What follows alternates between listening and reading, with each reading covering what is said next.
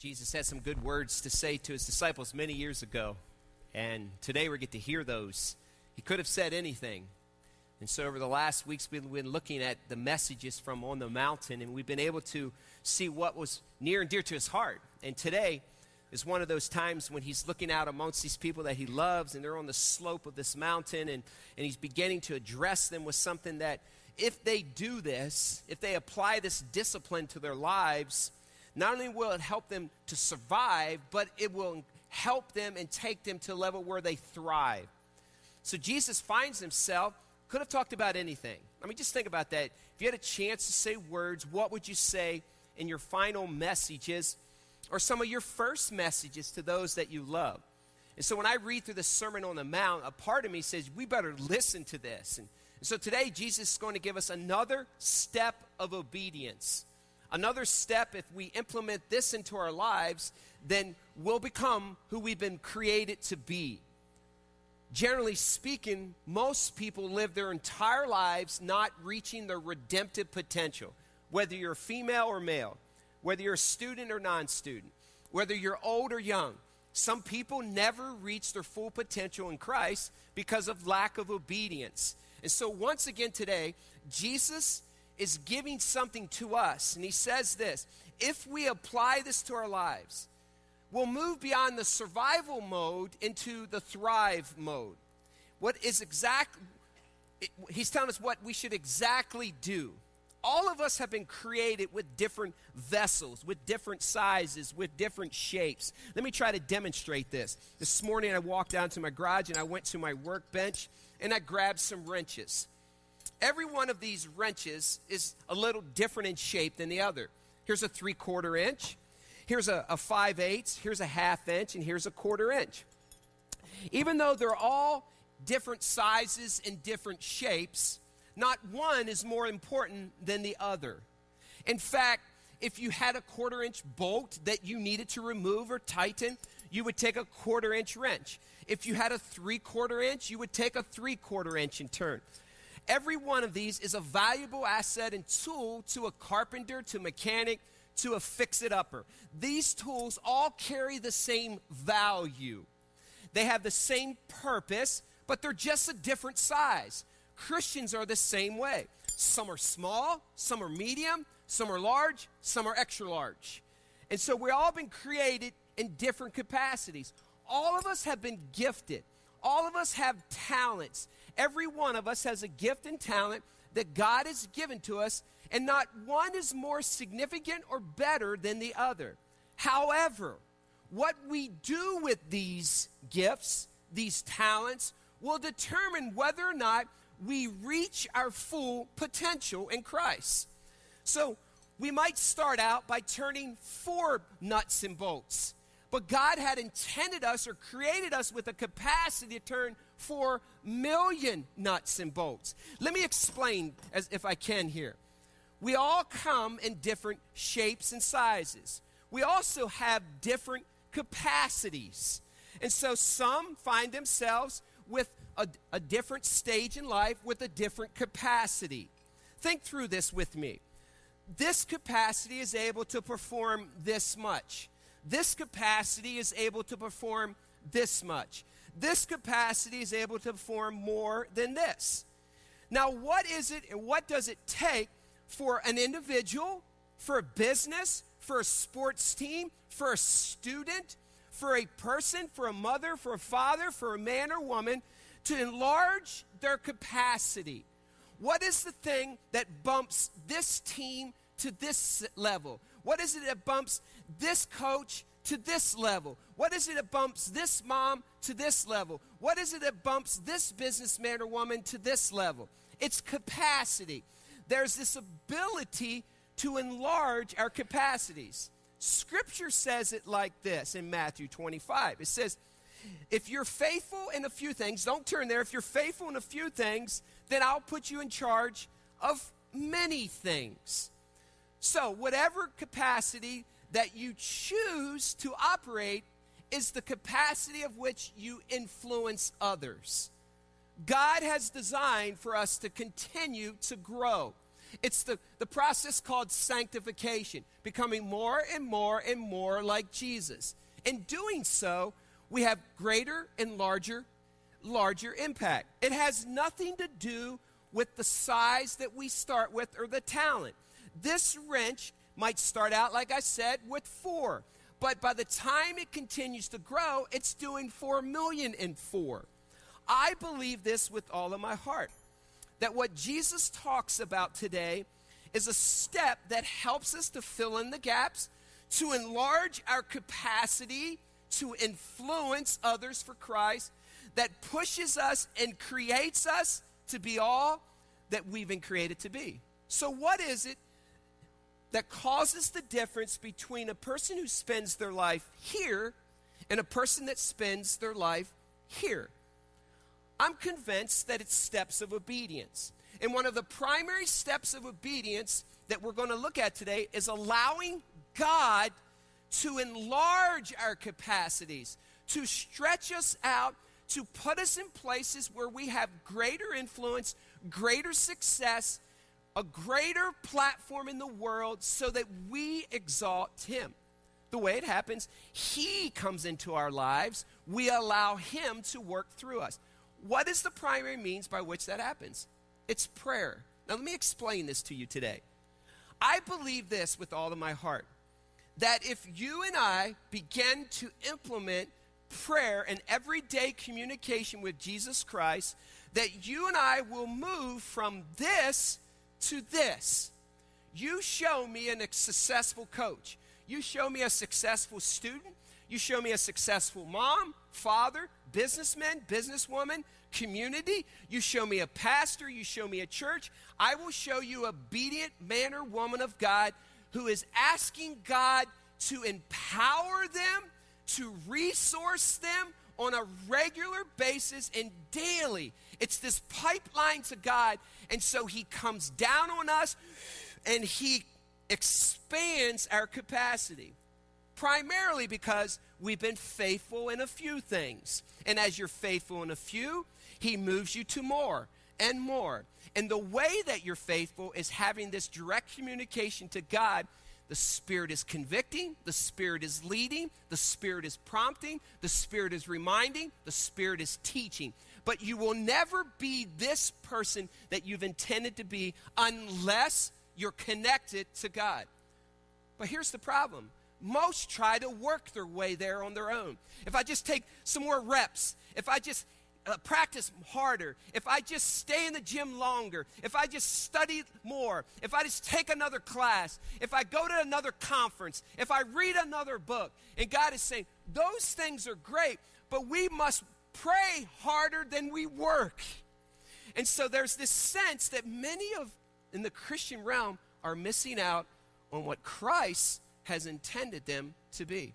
And they never become all that Christ intended them to be.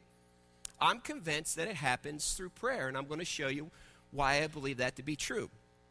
Now just think about prayer for a second. Prayer unlocks the mysteries of the Christian walk. You show me a thriving man or woman of God, I will show you a praying man or woman of God. Way too many people are working harder than they are praying, trying to do it all themselves. John Wesley said it this way regarding prayer. God does nothing except in answer to prayer. Nothing. God does nothing except in answer to prayer. Dale Carnegie, one of the most successful businessmen ever to live, was asked, "What is your secret to success in life?" And Carnegie replied, "Every day I pray. I yield myself to God. The tensions and anxieties go out of me, and peace and power come in me. Every day, peace and power come into me." The Christian does not allow prayer to drive, if the Christian does not allow prayer to drive sin out of his life, sin will drive prayer out of his life. Another quote that says this, prayer moves the hand that moves the universe. Oswald Chambers said it this way, never make the blunder of trying to forecast the way God is going to answer your prayer. W.C. Bowd said this, Prayer is weakness leaning on omnipotence. So Jesus is about to give you and I a key step of obedience that will, listen to me, it'll enlarge your capacity. It'll put you on the front lines, not to bring attention to yourself, but ultimately to glorify Him. Grab your Bibles and turn to Matthew chapter 6. I'll show you what I'm talking about. If you need a Bible, please hold your hand up. Ushers will be glad to put one in your hand. But hold your hand up and turn to Matthew chapter 6. Prayer gains the attention of God. It gains God's attention. Matthew chapter 6, and I want you to look at verses 5 through 14. Matthew 6, first book of the New Testament, verses 5 to 14. Would you stand with me and we're going to read it out loud together. Matthew chapter 6, verses 5 through 14. Read this with me, please, out loud together. Matthew 6, 5 through 14. Matthew 6, 5 through 14. Ready? Read. And when you pray, do not be like the hypocrites, for they love to pray, standing in the synagogues and on the street corners to be seen by men. I tell you the truth, they have received their reward in full. But when you pray, go into your room, close the door, and pray to your Father who is unseen.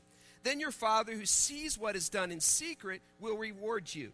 And when you pray, do not keep on babbling like the pagans, for they think they will be heard because of their many words.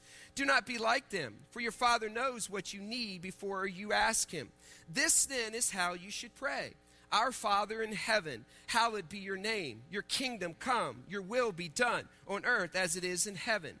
Give us today our daily bread. Forgive us our debts as we also have forgiven our debtors. And lead us not into temptation, but deliver us from the evil one.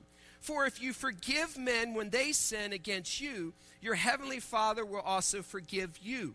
But if you do not forgive men their sins, your Father will not forgive your sins. You may have a seat.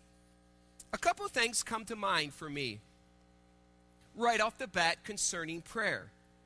Number one, Jesus' words to his disciples in Grace Community Church and those watching by internet is this. He assumes that we will be praying. And so he opens up this passage by saying, and when you pray. So there's this assumption that Christ followers pray and that we should do it regularly. Prayer is our lifeline. As your prayer life goes, so goes your personal life. You and I will not and cannot be all that we've been created to be unless we apply the step of obedience in prayer. It's impossible to reach your largest capacity and influence unless you're in tune with the Spirit by talking to God. With that being said, Jesus is about to give some great instruction on prayer. By the way, he could have said anything about prayer. So when he says this, there's a part of me that says, this is really important. We better apply this to our lives. We better check it out and see how this impacts me as a student, as a son, as a daughter, as a mother, as a father, as a single, as a married, as a businessman, as a businesswoman, as a coach, as a teacher, as a welder, as an employer.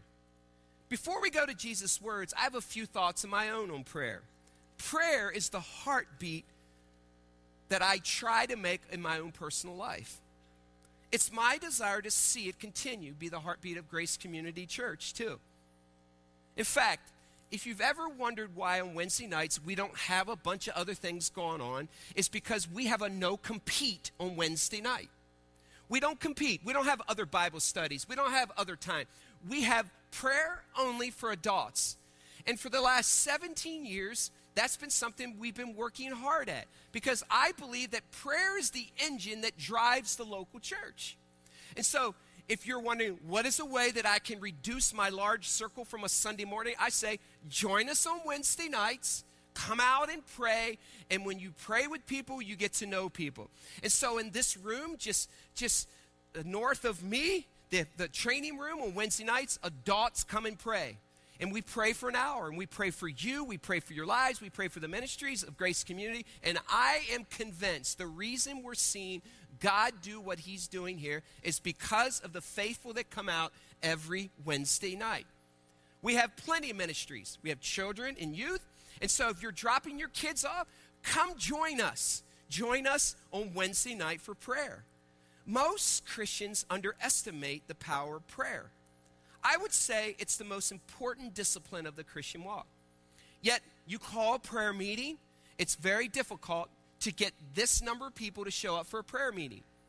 There's something that's missing when we say in our minds that prayer isn't as important as studying God's word. Prayer is loaded. The Bible is loaded with prayer, saying, if you ask, you receive. Prayer is the catalyst to passion. You show me a passionate woman of God, I'll show you a praying woman of God. You show me a passionate man of God, I'll show you a praying man of God. You cannot spend that kind of concentrated time with God without walking away and be visibly moved by it. You spend time with someone, you become like that someone. Prayer is the direct line to God through Jesus Christ. Any praying church has the fire of God moving in it, as does a family. Prayer is the greatest weapon that we have in our arsenal. You see, we neglect this incredible weapon that God has equipped us with. I use prayer in a variety of ways. I use it to battle against our enemy. This morning, early, as I was prepping even for this message, early in the morning, I sent out a prayer barrage to heaven. And I sent out a protection over my family. And I prayed out the coordinate points of my home. 20081 County Road 146, New Paris, Indiana. God, send in your help. Send in the coordinate points. Bring in your ministering spirits. Protect the home. I sent them out this morning to 200 Seminary Drive, Winona Lake, Indiana. 3rd floor Beta, 3rd floor Alpha. God, send in, because that's where my son and daughter and my other son spent the night, so they needed some extra prayers there. So I sent them out there. But each day I send out those prayers to the coordinate points where my family lives. Why? Because prayer engages the heart of God. Scripture says that he's able to send his ministering spirits to that spot. I sent them out to 20076 County Road 36 today. Listen to me. When's the last time you sent out as the leader, men, husbands of your home, to the coordinate points of your household?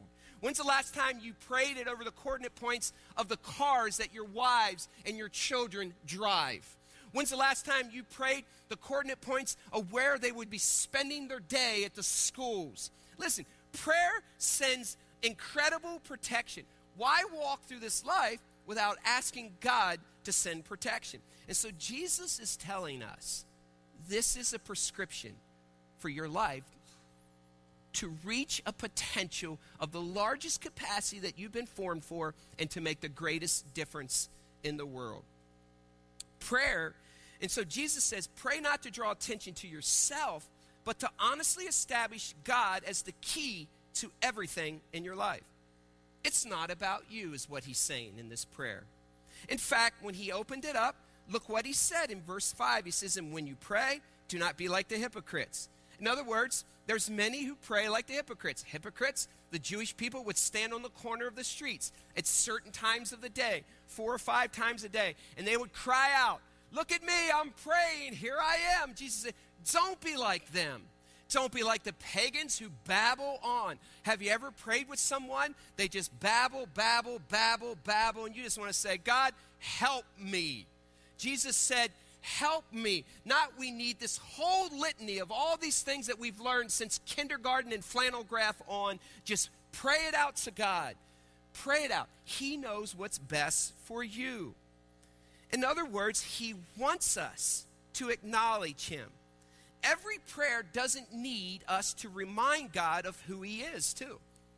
And so, now listen to me. There are times we do. We acknowledge him in praise, and we exalt his attributes and his abilities. But sometimes we don't have to take everything that he's always done. And you know when that is. The Spirit checks your spirit and says, hey, you don't need to show people your knowledge of God's word. And sometimes God says, be careful, because sometimes you could pray as if you're trying to show off your knowledge. Now think about when you communicate with people. Some of us do that And when it goes bad, not always, you can tell it. People like to remind God of who he is and what he's created and what he did in Jeremiah and John and Matthew and tell all the attributes and how and all these theological nuances and sublapsarianism. And you hear these people say, man, just talk to God. And so God is saying there's times for that, but don't be like the pagans who babble. Seriously, when you talk to me, do you address me and say, Jim, born in 1962. He won the 5th grade 100-yard dash by diving across the line. He was the spelling bee champ in 6th grade. No, you say, Jim, what up? It's this picture of talking to me. Now, there's a reverence and respect for God, but if you're just saying all these great theological terms to express your knowledge, God said, hey, don't do that. Talk to me in awe and reverence, but listen to me. Come to me in a humble spirit, broken before me. He also opens this passage by saying this, that not all prayer is done in private, but when you do pray, God answers those things that are done in secret. However, it doesn't mean that he doesn't answer things that are done in public too. How do I know that? Well, look back at this passage. Look how he begins what we call the Lord's Prayer, which I really think should be called the disciples' prayer. He says, our Father in heaven, hallowed be your name, your kingdom come, your will be done. Give us. See the our and the us? Guess what? That means there were more people praying that. So it's a group mentality. There's great power in corporate prayer.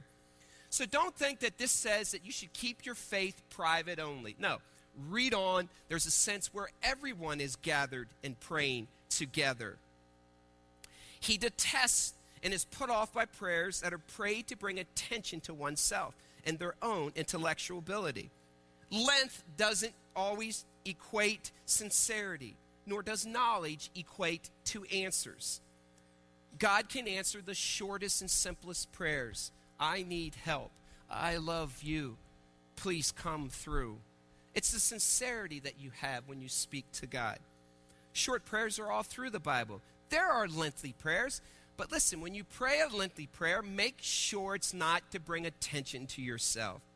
And by the way, verse 8, God already knows what's best for you. We don't remind him over and over again, but approach him in sincerity and respect.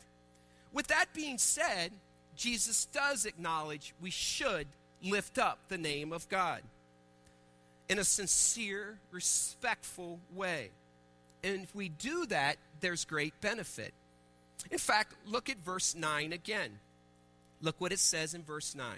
Jesus says this. This then is how you what? Should pray. When I was in seminary many years ago and I took a lot of communication classes, one of the emphasis that one of my profs encouraged us as communicators and expositors of the Word of God and preachers was, don't often use the word should. He said that word can be a disarming word. It can be a word that often kind of makes it you and them.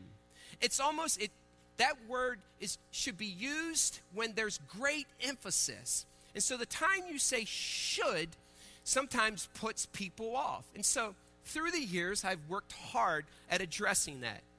But I find it interesting here that Jesus himself says the word should. And in my mind, we better pay attention. It's not that this is a good idea. This is a should. You better do this.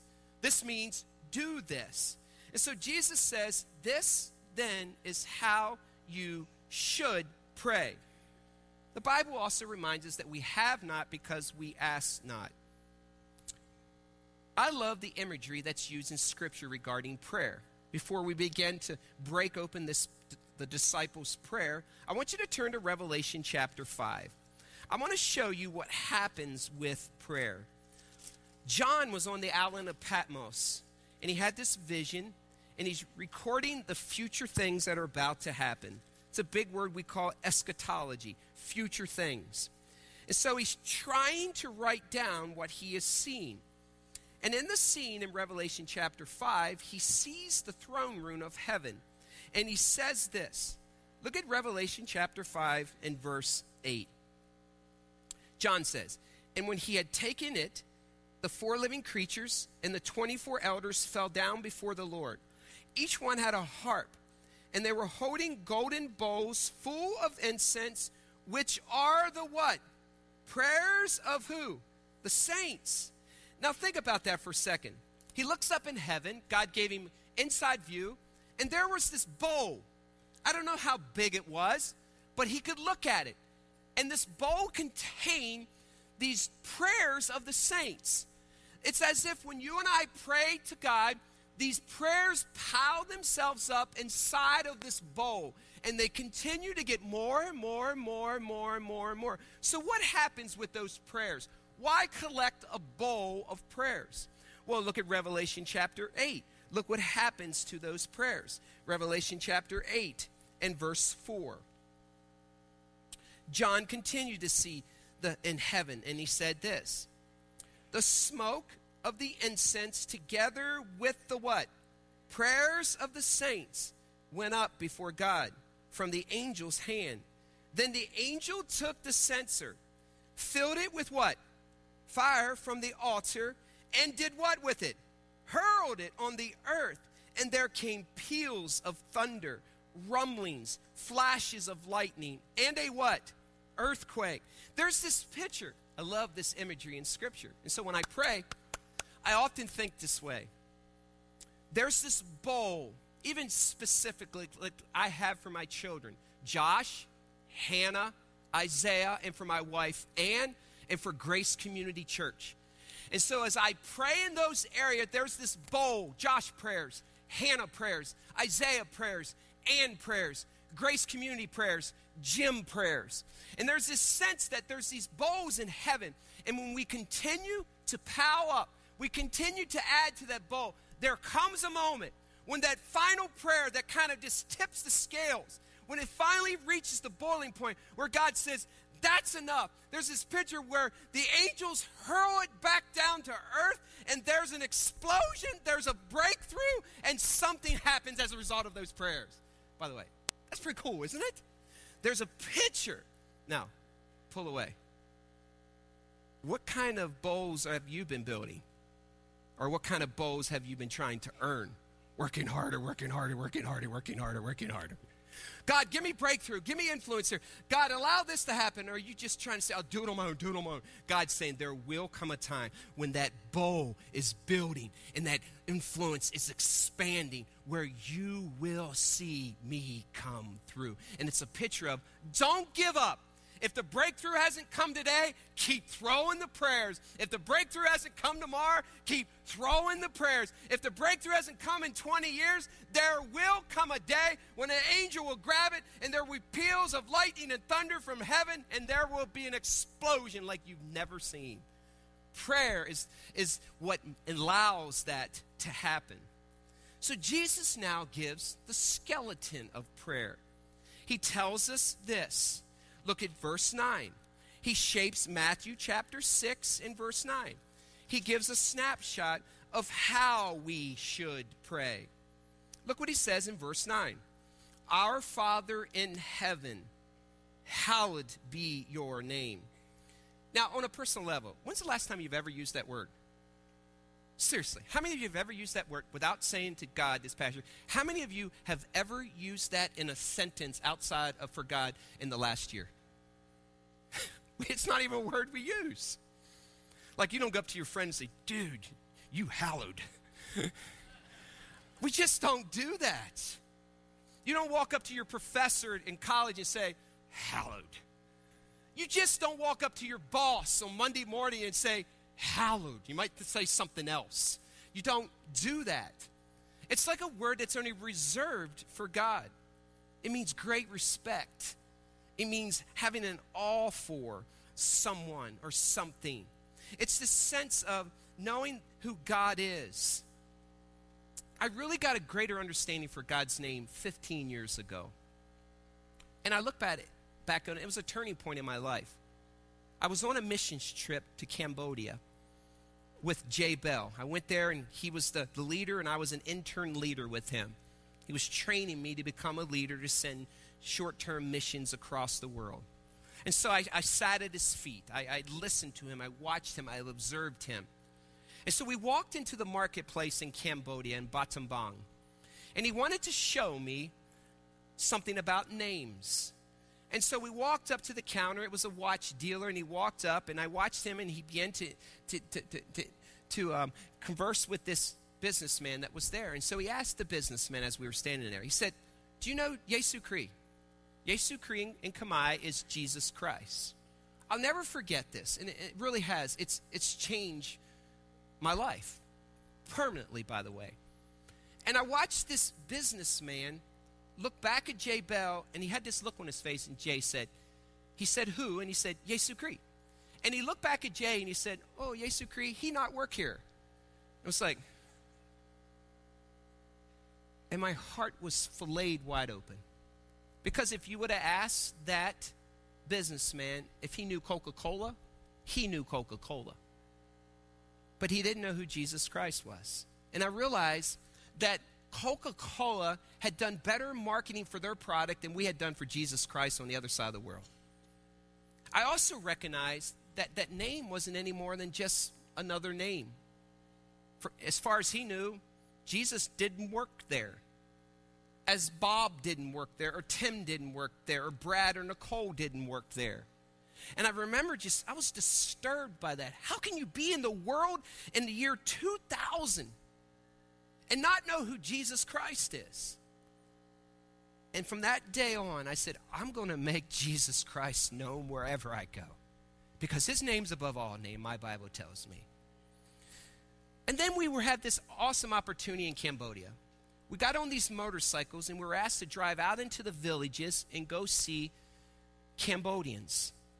And so I find myself in the middle of the jungle of Cambodia, driving to the jungle, seeing people who had never witnessed a white person ever in their entire lives. On the back of this motorcycle, I'd come up to the hut, and the first white person they saw was me. Imagine that. Here I am. And I remember sitting in a hut, and I was supposed to share the gospel with this woman I had never met in my entire life. I walked into this hut, and I saw this haggard, fear-laced woman, just the woes of trying to battle off fear. I mean, she looked 20 years older than probably she was. And as I was seated in this hut, through a translator, I said this, my name is Jim Brown. And so through the translator, she said, his name is Jim Brown. Countenance never changed, so what? Jim Brown. Which way it should be. I never saw a change. And so I said hello. She said hello. The translator said hello to her. And so then I began to say, I want to introduce you to Yesu Christ. And so this translator said, I want to introduce you to Yesu Christ, Jesus Christ. I'll never forget what happened in that hut almost 15 years ago.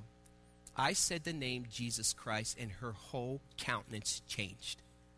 I watched her go from weary, heavy, fearless. I saw her eyes brighten. I saw her countenance get bright. I saw an alertness that wasn't there when I said Jim Brown. I saw her visibly change on the outside. I was taken back. I wasn't certain what all was going on. And so then, through the translator, I said, basically, what just happened? And so this woman then said this. I didn't understand through the translator, said this. I said, what did she say? She said this. She said, this woman said, I've been waiting for that name all my life. Here's what happened. This is what happened in that moment. I'll never forget it as long as I live. Through this translator, she began to converse, and this woman over here who had never heard the name of Jesus Christ, had never seen a white man, knew who Coca-Cola was, said this that I'll never forget through the translator. She said, I want what he gives. This woman gave her life to Christ because she heard the name of Jesus Christ. Now listen to me. What does that mean to us today? Here's what it means to me. When I read the Bible, it's a completely different book to me. When I see a verb or an adverb or a conjunction, I read it. But when I see the name of Jesus, I pause. And here's why. He's the name above all names. He's the God of the mighty. And so it changed how I read Scripture. It changed how I live out my life because I saw it played out in my life. It's the name above all names. And it says every knee will bow and every tongue confess. Not Jim Brown, but Jesus Christ. And so Jesus himself is saying this in this prayer. My Father's name is hallowed. He deserves respect and honor and awe. We don't use his name in slang. We don't say, oh my God, unless it's, oh my God, you're awesome. We don't use his name in vain because his name is the name of all names. Just a personal thing for me. Inside, I am filleted alive when I hear someone use the name Jesus Christ in an improper way. Because, that's the name of all names.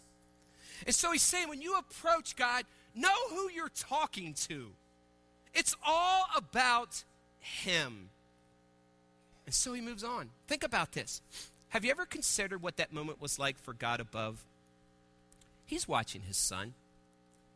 And he hears his son say, hey, listen, disciples, as they're hanging on the slope of this mountain. When you talk about my dad, you revere his name. My dad's a great God. My dad's a great father. Fathers in this room, play this out on an earthly level. How often or how many times have you been privy, maybe secondhand information, or maybe you're seated in another room and you hear your son or daughter speak highly of you? What's it do for you? There's something that happens in like, wow, they respect me. They appreciate me. I bet in this moment, sidebar information here, that when this took place, God above his heart just beamed. Wouldn't any father, when their son talks about them like that? Jesus moves on. Look at verse 10. Next he says, your kingdom come, your will be done on earth as it is in heaven. By the way, think about that from a pragmatic standpoint. It's perfect in heaven. So let's have perfect on earth. Let's operate on earth like you do in heaven. This reminds me of this. It's very difficult. A lot of people have struggled praying, God, your will in my life. God, I want your will only. A lot of people are afraid to pray that. They think it might mean giving up control of their own life. But the real truth is that many are working harder than they are praying. Either God calls the shots or you do. You know, there's an audacity or even an arrogance or even a sinful attitude that we think that we know what's best for our lives, that somehow, God, I got this one out. I don't need to pray about this one because my will be done on this one. God, I can work my way here. And God's saying, no, pray. Jesus said, pray to God, your will be done in my life. Another reason it's difficult for us to pray that prayer is because we pray, it is difficult to pray because we often doubt that God wants the best for us. That's really shallow thinking, by the way. So we think when we pray to God that somehow he doesn't know our name, or he's more concerned with what's happening in Israel right now or Iran. Like, why would God even hear this prayer request that I'm praying down at Grace College or Bethel College or IPFW or ISUB or whatever college? Why would God pray what's happening in this dorm room when people are dying from starvation? I mean, seriously, you think God's going to be concerned about this ulcer I got in the roof of my mouth? It's like we think that God doesn't care. Listen, Bible tells us a lot that he knows everything. God even knows the number of hairs on our head. And so when we begin to think that God doesn't care about us, that he doesn't know our name, it shapes the reason why we don't pray. The Bible is loaded. Pray about everything. Pray without ceasing. God wants what's best for us. So we think, well, why would he be concerned about what's happening in Elkhart County? Why would he be concerned about my John Deere that just dropped a belt and I need to get $20 for a belt to finish raking up the leaves? And why would God do it? Because he loves his children. Think about that. Personal. Do you think that I wouldn't be as concerned about each one of my kids' own desires as one from the other? God cares about all his kids, and he cares about them the same.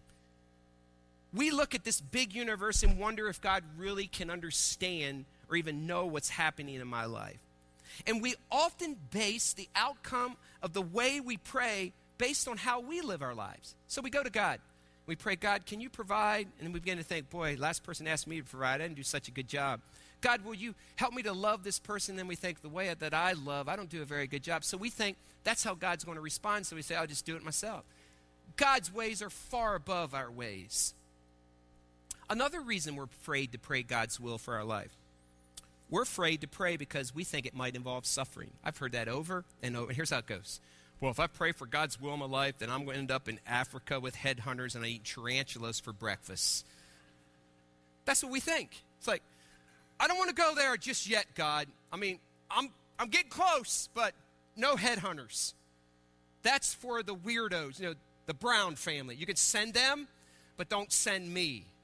It's like we're afraid to pray God's will, that he's going to send us somewhere that we weren't made to be sent to, that we haven't been gifted to be sent to, that we don't have the talent to be sent to.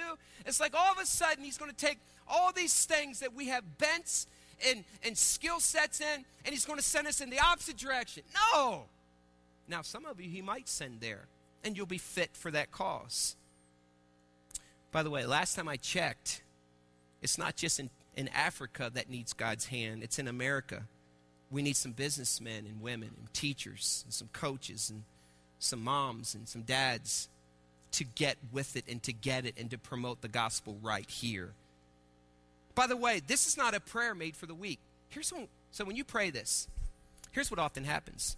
We think, well, I'm not going to pray God's will for my life, and that means like I'm going to be like, I'm going to be handing out bulletins the rest of my life. I'm going to be an usher at Grace Community. I'm going to be the best known that I can ush. I mean, it's just like, that's how we see it. It's like, that's it. By the way, that's a great ministry. However, we think that somehow if we pray this prayer, that it's going to be less and exciting than what we could ever contrive in our minds or do. I think it's just the opposite. I think this is a prayer for rebel rousers and troublemakers. I really do. I think that it means that we want to be part of what God's part of. Have you ever seen our Creator God in the Word of God back away from anything? Do you think he's going to put us on the back lines if we pray, your will be done? The God that I love and serve, he's a frontline God. You better get dressed. You better put your armor on. You better change your address. And you better be saying, I'm on the front lines with God's will. That's what that says. And it might mean in your business, you're finally on the front lines. And God might just exalt you and give you a capacity and give you a platform that you never had. You see, in our minds, you think, well, if God's will for my business, then he'll keep me here. Doggone it. He's going to have you on the front lines, and you're going to be talking to the movers and shakers of the world about Jesus Christ. That's praying his will. It's a lot different than we often think it is. By the way, this prayer is dangerous, and it's not made for the weak or the timid. So, in the Jim Brown paraphrase, I double dog dare you to pray this prayer. Because you will end up on the front lines. Yes, it'll be challenging. Yes, you'll get hits. Yes, you'll have scars. Yes, you'll get criticism. Yes, you'll get beat up. But you'll be able to savor some incredible sweet victories when you're all alone with Jesus, and that's what matters. That's what you pray, and that's what you get. I believe this with all of my heart. So, don't back away as if God's going to leave you here. You better be prepared for here. Your will be done. Then he moves on. He says, your kingdom come. Give us today our daily bread. Pray for your daily needs. Let's move to verse 13. Then he says this in verse 13. And lead us not into temptation, but deliver us from the evil one. Pause, sidebar. I pray this prayer every morning. Pray what prayer, Pastor Jim? I pray, lead me not into temptation, but deliver me from evil. Think about that prayer for a second. I know that I'm one step away, take heed lest I fall, that I could throw away everything that God has ever done in my life as a father, as a husband, as a pastor. I know that I'm one sin away from destroying the reputation and the ministry that God has placed in my life. So regularly I'm praying, God, help me. And so I pray every morning, God, if it's possible to not lead me into temptation, then doggone it, I don't want to go there. And God, if you can deliver me from the evil one and from evil, then do it. I often pray this. And God, for all those people who don't pray their prayer, give me theirs too. And you laugh. I do. And so I'm constantly praying for protection. I'm constantly praying for God deliver me from temptation. When's the last time you prayed that? Or you just kind of walk through life and say, man, there's another temptation, another temptation, another temptation. You know what you're tempted by, and I know what I'm tempted by. And if God can deliver me of that temptation, guess what? That's going to allow me to do that rest of the day. Instead of spending all my time on this, I'm going to advance in the kingdom of God. Verse 12 changed the way I read it this week. That's why I skipped over it. Look at verse 12. Then he says, pray this. Forgive us our what? As we also have forgiven our what? Now, let's read that again. Forgive us our debts as we also have forgiven our debtors. I want you to think about this for a second. Unless, here's what this means. This is what this means. There's no other way around it. This is what this means. Unless you forgive others, God will not forgive you. Did you hear what I said? Unless you forgive that ex-husband, that ex-wife, unless you forgive that former employer or that present employer, unless you forgive that person, that pastor, that coach, that teacher, that brother, that sibling, that person that did this to you, unless you forgive them, guess what? God won't forgive you. I'm not saying that. Augustine said it this way. He called this part of the Lord's Prayer signing your own death warrant. And here's what he means by that. The way you treat others, you're asking God, treat me that way. Seriously, that's what it says. It says, forgive us or forgive me of my debts as we have forgiven others. The way we treated others, God, that's how I want you to treat me. Whoa. So what you're saying is, God, the way that I'm bitter and angry and resentful and hold gossip and angst and lack of forgiveness toward this person, God, would you give me a good dose of that too? That's what it says. It says, if you're harboring bitterness against me, against someone else, guess what? Your God above is going to not forgive you. Augustine also called this the terrible petition. He says, if you pray while harboring an unforgiving spirit, you are actually asking God to not forgive you. Since I have not forgiven my brother, then please, God, you're saying, don't forgive me. Since I have bitterness towards him and her and that former and that ex and this and those and that present, then God, don't forgive me. John Wesley tells the story of a general during his time who he met. And he went up to him, and this general said, I don't forgive anyone. To which Wesley replied, then, sir, I hope you never sin, because God will never forgive you. It's like sending an email. Have you ever sent an email and you get this reply back that says, out of office, be back at this day? Don't you just love those? And you're wondering, should I send it again? Then you finally realize it gets to them. But it's like hitting a prayer to God and hitting send, and it goes to God when you're harboring bitterness and anger against all these people. And it goes to God, and you get this reply back that says, out of office. That's what he does. It doesn't get there. It's an instant reply that comes back. No, I'm not going to touch that prayer request. No, I'm not going to come through. No, I'm not going to expand your influence. No, I'm not going to allow you to be that person. No, I'm not going to. I'm out of the office until you check in and forgive. That's hard information today. And what I found this week that I've never connected before, Jesus reemphasizes this. Look again at verse 14. Look what he says. For if you forgive men when they sin against you, your heavenly Father will also forgive you. But if you do not forgive men their sins, your Father will what? Not forgive your sins. Why did he repeat that? I've never connected this to the Lord's Prayer, to be quite honest. This was an aha moment for me this week. And it also emphasized, Jesus could have went back. He could have recapped anything in the disciples' prayer. He could have talked about the will. He could have talked about hallowed be his name. He could have talked about daily bread. He could have talked about temptation. But he went back and he reminded them, listen, this is important. Don't forget the forgiveness part, because it impacts the rest of your life. And all these other things that you're praying for, fat chance for you, unless you forgive. What he's saying is, if you don't forgive, by the way, Jesus adds his own commentary to the disciples' prayer. And he emphasized it. Why? Because he knows that you and I will struggle with it the rest of our lives. By the way, I'm not the first to say this, but many, many men who are a lot smarter than me, theologians, say that there is such a thing as an unforgiven Christian who walks on planet Earth.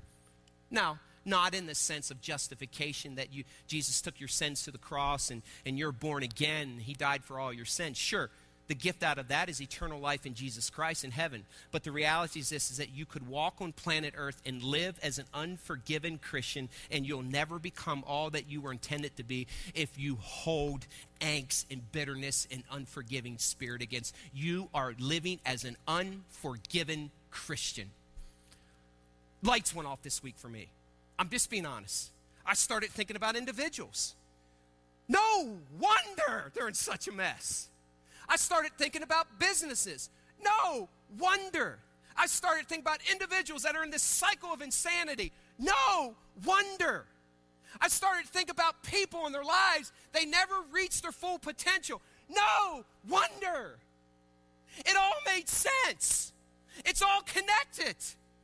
And I saw these people who were harboring bitterness and anger against God. Will never bless it. You've been praying to God, but you've been living as an unforgiven Christian. This is game changer stuff today, Grace Community. There's an inseparable link to the way you treat other people and the way God treats you. Husbands and wives who slander each other on Facebook. And then they pray to God, God, please come through. And when you send that prayer, it comes back out of office. It's probably time to do some personal inventory in our lives. Do I harbor bitterness against my father and my mother, a coach, an employer, a teacher, a husband, an ex, a former? Am I holding a grudge? Am I jealous? Am I up to date on my forgiving? You are never closer to Jesus, more like Jesus, or able to experience real freedom until you learn to forgive. That's the key that unlocks the rest of the disciples' prayer. That's the key that will keep you from temptation. That's the key that will enable you to have your daily bread. That's the key that keeps the evil one away. That's the key to communion. That's the key from taking this wrench and having larger capacity, because you're in tune by obedience to God, and he's prompting you, he's filling you, he's empowering you. That's the key from moving here to here. You will never have the greatest influence and live to your redemptive potential unless you live a life where you regularly forgive others. It's like an archer, a bow hunter, who wants to shoot an arrow. And so he has an arrow that's straight and it doesn't have anything attached to it. And so when he pulls it back, he releases it and it flies freely. It's the prayer sent. It's unhindered. There's nothing attached to it. It gets directly to the target. And so when you do that, the prayer gets directly to God. Yet many of us are shooting prayers like this. And we wonder, why can't this prayer get there? Why does it seem like it's going against the wall? How come God hasn't come through? How come I'm not getting insight in my business, in my life? Why am I still at this lowly spot? It's because there's this unforgiveness attached to it, and it never reaches its intended destination. And if it does, it comes back out of office reply. God, help us today. There's many in this room that harbor bitterness and lack of forgiveness towards parents and roommates and formers and exes and coaches and presents and preachers and teachers and wives and husbands and moms and dads, and they wonder, why can't I make any traction in my life? I pray, God, that this would be the turning point where we finally release and say, I forgive. God, maybe that means today that we send a text or an email, or we just call someone up and say, I forgive, I forgive, I forgive, I forgive, I forgive you, I forgive you, I forgive you, I forgive you. Lord, the way that we treat others is the way that you're going to treat us.